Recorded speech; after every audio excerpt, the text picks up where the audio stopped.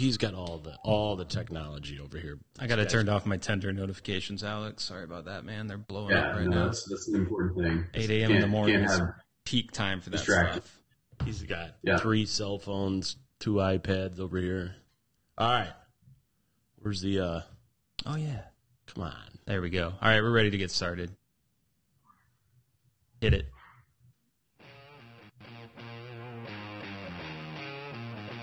We're doing this.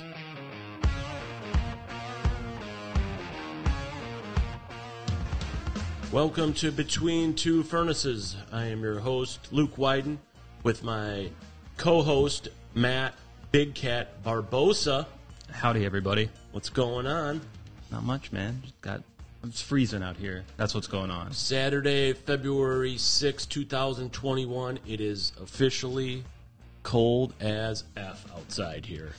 Yes, it is. It's about 0 degrees, 2 feet of snow in Chicago.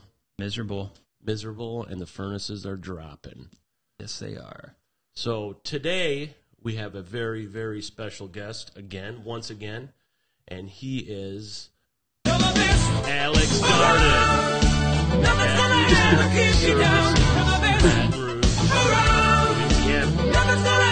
Alex is the sales manager at Accutemp in Baton Rouge. Alex, welcome aboard.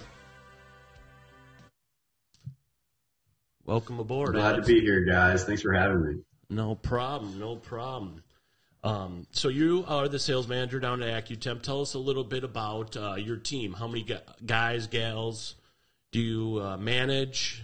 And tell us a little bit about what your team looks like.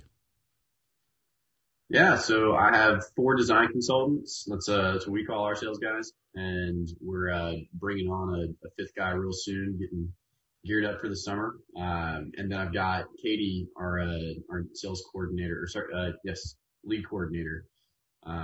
They're all on my team. Awesome.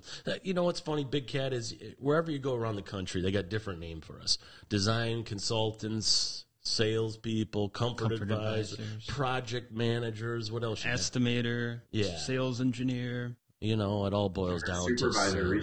Yeah, I like the project manager. I think that's the funniest one. Sounds important. It sounds very important. We're just salespeople. Just sales guys. That's it. So, Alex, tell us a little bit about how you got into this industry, a little bit about your background, because I know you are from the car world, right? World. So actually, I got my degree in education and taught biology and physics for a while. Same with this guy. Oh, yeah?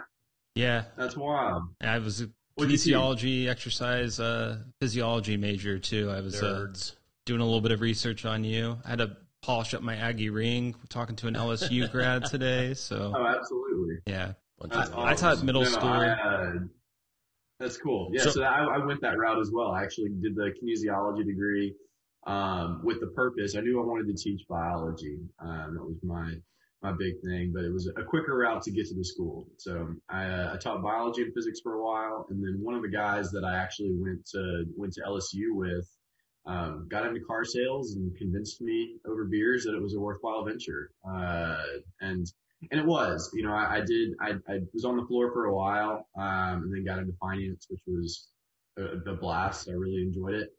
And while I was doing that, I started eating dinner. Me and my wife started eating dinner with another couple, and Bridget McIntyre was Go Tigers! Yeah, absolutely. She just moved to Denver, but she was our service manager at Accutemp at the time, and she just kind of told me like, "Hey, this is an incredible place. I think you would do really well here. You ought to come sell for us." And I got to be honest, when she started talking about like an air conditioning company or HVAC company, I was like, well, that doesn't sound terribly, glamorous. Not sexy. when I first heard about it. But she sold it enough for me to meet with, the owner of Accutemp.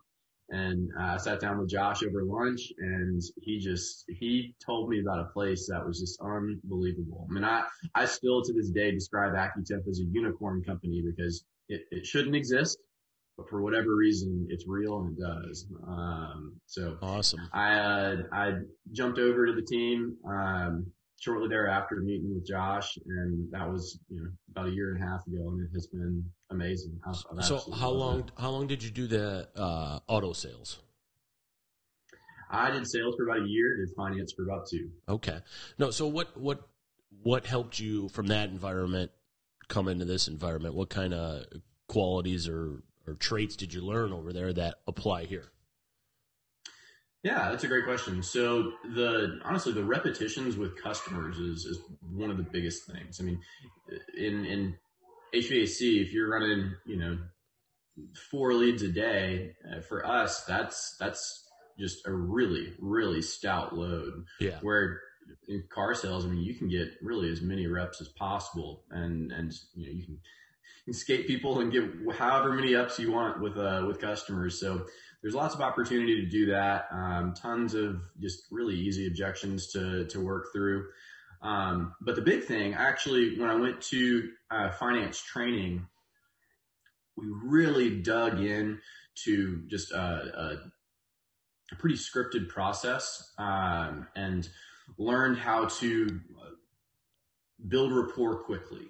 That was one of the biggest things, was going through that training and learning how in 5 minutes do I talk to somebody in a way that they really start to trust me and like me. And you only really buy from people that you like. So that was just a super important thing, is being able to jump in with somebody in an office that, I mean, I don't know what y'all's opinions of the finance office at a car dealership is, but yeah, exactly. Nobody likes that experience. So being able to work with people and talk with people and really be transparent about the process too. I mean, my favorite interaction in finance was working with, there was a father-daughter, which I'm a dad now. So I can't even imagine my daughter going into a finance office, like knowing like, all right, you're about to get, eaten alive, taken advantage of, and that's just not a good situation. So it was a father-daughter sitting right across from me, and I just started off with, hey, I know this is a really challenging thing. Like, Dad, you're seeing your daughter go through her first car purchase. I'm so glad you're here for this. If it's okay with you, I would love to teach your daughter a lot about this process, so that the next time or whenever she goes through this process by herself, she's not taken advantage of. So jumping into like learning how to really dig in with a customer, how to have conversations that generate rapport and trust and those kinds of things in an authentic way, I'd say was the absolute biggest thing that I learned from car finance that I've taken into HVAC. Very cool. Quick little follow-up for you. I feel that there's probably no other environment where customers are like as guarded to building rapport as possibly like on the car lot. Oh, absolutely. When you're in the home, you get to sit down at their kitchen table. I feel like things are sometimes it's a challenge, but it's a little easier in the home. Different, yeah. What's your biggest tip for, like, even if it's in the car lot, but like building rapport quickly, instantly? Yeah, instantly. How do you do it instantly? Let's hear it. Yeah, so I'm big on the idea of reciprocity. I think that's a huge thing. You can share a drink with somebody, even if it's, hopefully you bringing them something. But even if it's just asking that person for a drink, right. If you're doing something like that, I mean, it's so easy on the car lot. You get somebody coffee. That's why they got coffee. Hey, I got to pass. Yeah, it's true. But pass by Starbucks on the way to your house. I mean, that's a great way to do it. But that bit of reciprocity, being able to sit down and share a drink with somebody.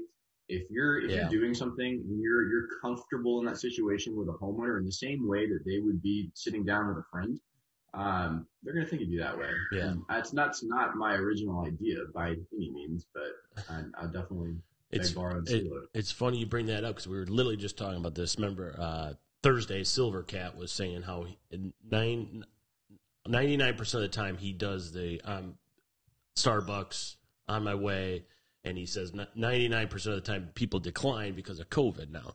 But he says the majority of the time when he gets there, there's a cup of coffee waiting for him. So it still works. The magic still works. Definitely. Yeah. Yeah. And that just goes to show, like, so many people you know, and I go ahead. Go ahead. I think there's a little delay. So yeah, no problem. We'll deal with it. Oh, I was just going to say, I think that's a good illustration to the point of like with sales processes, you know, whether it's a technician or a sales guy, they'll do a process and it doesn't work one time and then they stop doing it forever just because of that one time. They think, oh, shoot, it's always going to be that way. And like Greg proves that if you just stick to the process, even if they say no 99 out of 100 times, the process is still working. It's there for a reason, you know, and I think that's an important point to sales processes. Go Tigers! No, and there's always a learning curve. So you're going to start off with, you know, you're right here. So maybe you're closing it at 40%, just jumping into HVAC sales because you're good enough to make it on the Deljo team. Like, you know, you're starting off at 40%, and then you learn this process and you try and implement something new, and all of a sudden you're not great at your new process and it dips down a tiny bit.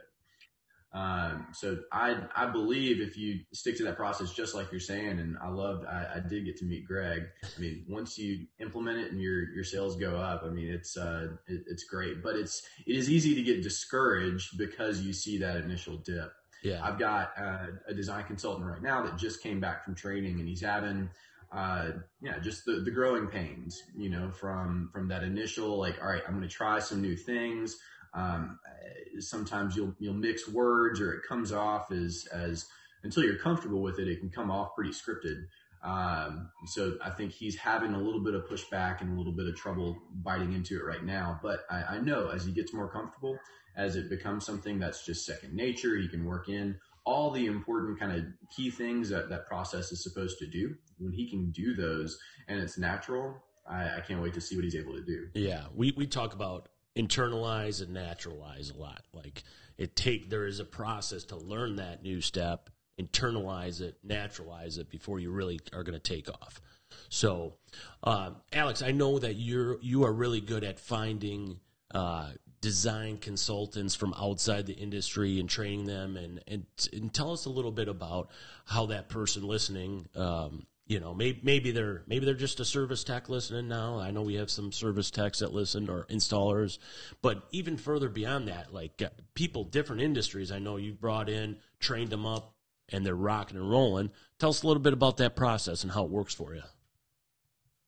Yeah. So my biggest thing, and I see this in interviews, and one of the guys I actually knew beforehand. He was actually the guy that sold me my car 8 years ago.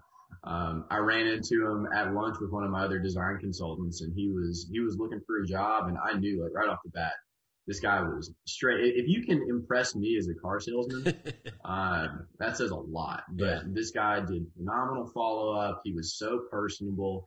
I really just liked the guy. You know, he was awesome. So he was a natural on the team. But I think what I look for in those guys are just people that are really good at interacting with people, and that's the key. If you can communicate well, and you know, with HVAC in particular, having just a deep theoretical understanding of HVAC to the point where you can break it down in just an incredibly simple way to homeowners. I think that's sometimes what happens is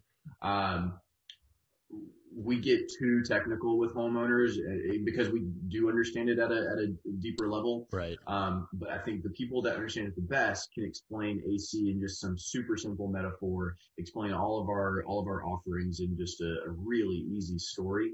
And customers are like, I love it. I love what it does for me. Let's make that happen. So, for the guys that are listening that might be interested in moving into HVAC sales, practicing those skills, being able to ask really great questions, that kind of remove you from a conversation. Like I love the people that I can sit down with in an interview or, you know, outside of work, whatever it is. And if I realize I'm the one that starts talking a ton, I know that they're good at communicating, because it's frequently my goal. It's not, I want to learn about somebody. So I'm asking these open-ended questions. And if I find myself monologuing for forever, it's like, you asked a really good question. And I think that's a good thing that you could do with a customer too. So. Good. That's huge. You talk about, understanding and helping the customer understand. I feel like one of my strengths, and I bet you'll agree with this as a former educator, is, analogies, communicating with customers. And one of my favorite things is when a customer's like, now you're speaking my language, when I'm able to connect with them. Do you have any like go-to analogies that you love for HVAC or? I would bet that they're car golly, analogies. the go-tos are hard for me. A lot of them I just kind of come up with on the spot. Let me think of, I was recently talking to a lady about, and we actually just closed on our system, about a heat pump. And, we were talking about the differences between an electric system and a heat pump. And it didn't require a whole bunch of stuff other than, your current heater works like, an old light bulb where it's got a piece of metal that just gets super, super hot. And that's what heats up the air in your home. So just that little analogy of your current air handler being like a light bulb gave her an idea of how a heat strip works without ever throwing in a bunch of jargon. Sure. And then being able to say that uses a lot more electricity than running your air conditioner in reverse. Right. Which is what a heat pump does. Instead of taking heat from inside and dumping it outside, we're taking heat from outside and dumping it inside. Boom. Simple. And just, I'll get into a situation where the customer, where they have a question, and that is, I think, just kind of an educator thing. You're quickly able to come up with these analogies based on whatever that customer is familiar with. So I think that's a hard question to answer, because I want to tailor the way I'm explaining something to a person based on what we've talked about so far. So whatever it is that they understand, whatever it is that they care about, is what I want to tailor, a response to. Go Tigers! That's our amen today. Is the Go Tigers. Coach O's. Go Tigers! Let's hear your best Coach. Yeah, let's hear your best Coach O. Go Tigers! There it is. That's great. That's great. So, Alex, what, and I deal with this a lot. What advice would you give one of your team members that's in a slump? Yeah. So, anybody that's in a slump, I want to do ride-alongs with them, but they can do a ride-along with themselves if they're using their curbside. I think that's the biggest thing is jump in with the curbside. Make sure you're constantly doing some self-reflection, because I've had one of the guy I talked about a bit ago that sold me my car. He was in a slump for a little bit, and he started doing it, and he recognized a piece of his process that was missing. He worked on that, and it got better. So I think doing a curbside evaluation, or just really any sort of self-reflection afterwards, particularly the backside of the curbside form, if you're using, I think we both use the same one, but more deep questions about, hey, what did this customer want to see? Where did their objections come in? What could you have done in your process to work on those objections earlier? So, an example of that, I did a ride along with one of our guys this week, and very early in the process, like in our explore step, this customer mentioned that his wife keeps the thermostat, wherever. And it's so hard for me just to sit on a ride along. I want to jump in and ask the questions that, if there's something that I know that got missed. Got to bite your tongue. But I stayed out of it, and we passed right over his spouse. And there was another opportunity later where we passed right over his spouse again. And I'm knowing by this point, it was halfway through the call. I'm like, I know this guy's going to object, say I have to talk to my spouse, and we're not going to sell this. And sure enough, an hour later, we're sitting down at the table. We presented options. Well, I got to talk to my spouse, and there was nothing we could do at that point that was gonna bring it back from the dead. Just start a good follow-up plan. But that's what we identified later was, man, if I had early in the call, when he first mentioned his spouse, like got her name and started bringing her to the call, we would have had an opportunity to close this one. Even as the one-legger, we would have been able to do a lot better on it than we did. So I think having that curbside is critical where you can identify things like that and go back and do better on them. That awesome. and ride along. Awesome. I think are the big things. So those who are listening, the curbside is, we won't mention the organization because we are not allowed to, but the curbside evaluation is basically just evaluating your process after you get done with the call, step by step, how you did. Call it scale 1 to 5 on each and every step of the process, right? And it's self-reflection. It makes a big difference because if you just continue to go in these calls and do the same thing over and over, you're not going to get any better, right? So self-evaluation is very important. Now, last week we had a couple slumps going on, and we went through the process, and let's break it down, whatever. And tell me how you feel about this. I was like, dude, you need to get a haircut. I was like, I love that. He's talking about me. Hey, well, you look fresh. I was like, you look great. At some point you can only evaluate your process so much, and sometimes it's just a dip in confidence. I'm like, go get yourself a haircut, put $100 bill in your pocket. You got to feel good. You got to look good, because people can tell when you're in a slump. Customers can tell. So we had a situation recently that's honestly not far off from that. There was a guy, it wasn't one of our DCs, but we had a guy on our team that was looking kind of grungy. And we said, hey, look, why don't you clean yourself up? And he cleaned up his beard, looked sharp, got a haircut, came back. And I'm not kidding. The next week he was our top producer on that team. Like it was just night and day. There's something which was so funny to see, but it's a big deal. And like having that, I think about that as a customer. You are going to relate better with a customer just by looking better, but you're going to relate better with yourself too. I mean, having that confidence and going in knowing like I look good, right? Totally. It's just a little bit of a reset that's so important sometimes. So you talk about keeping filters clean. I mean, that's one of them, right? It's your mental filter. Right? Keep your image and your perception of yourself clean, sharp. Dude, I get a haircut every 2 weeks. Like clockwork.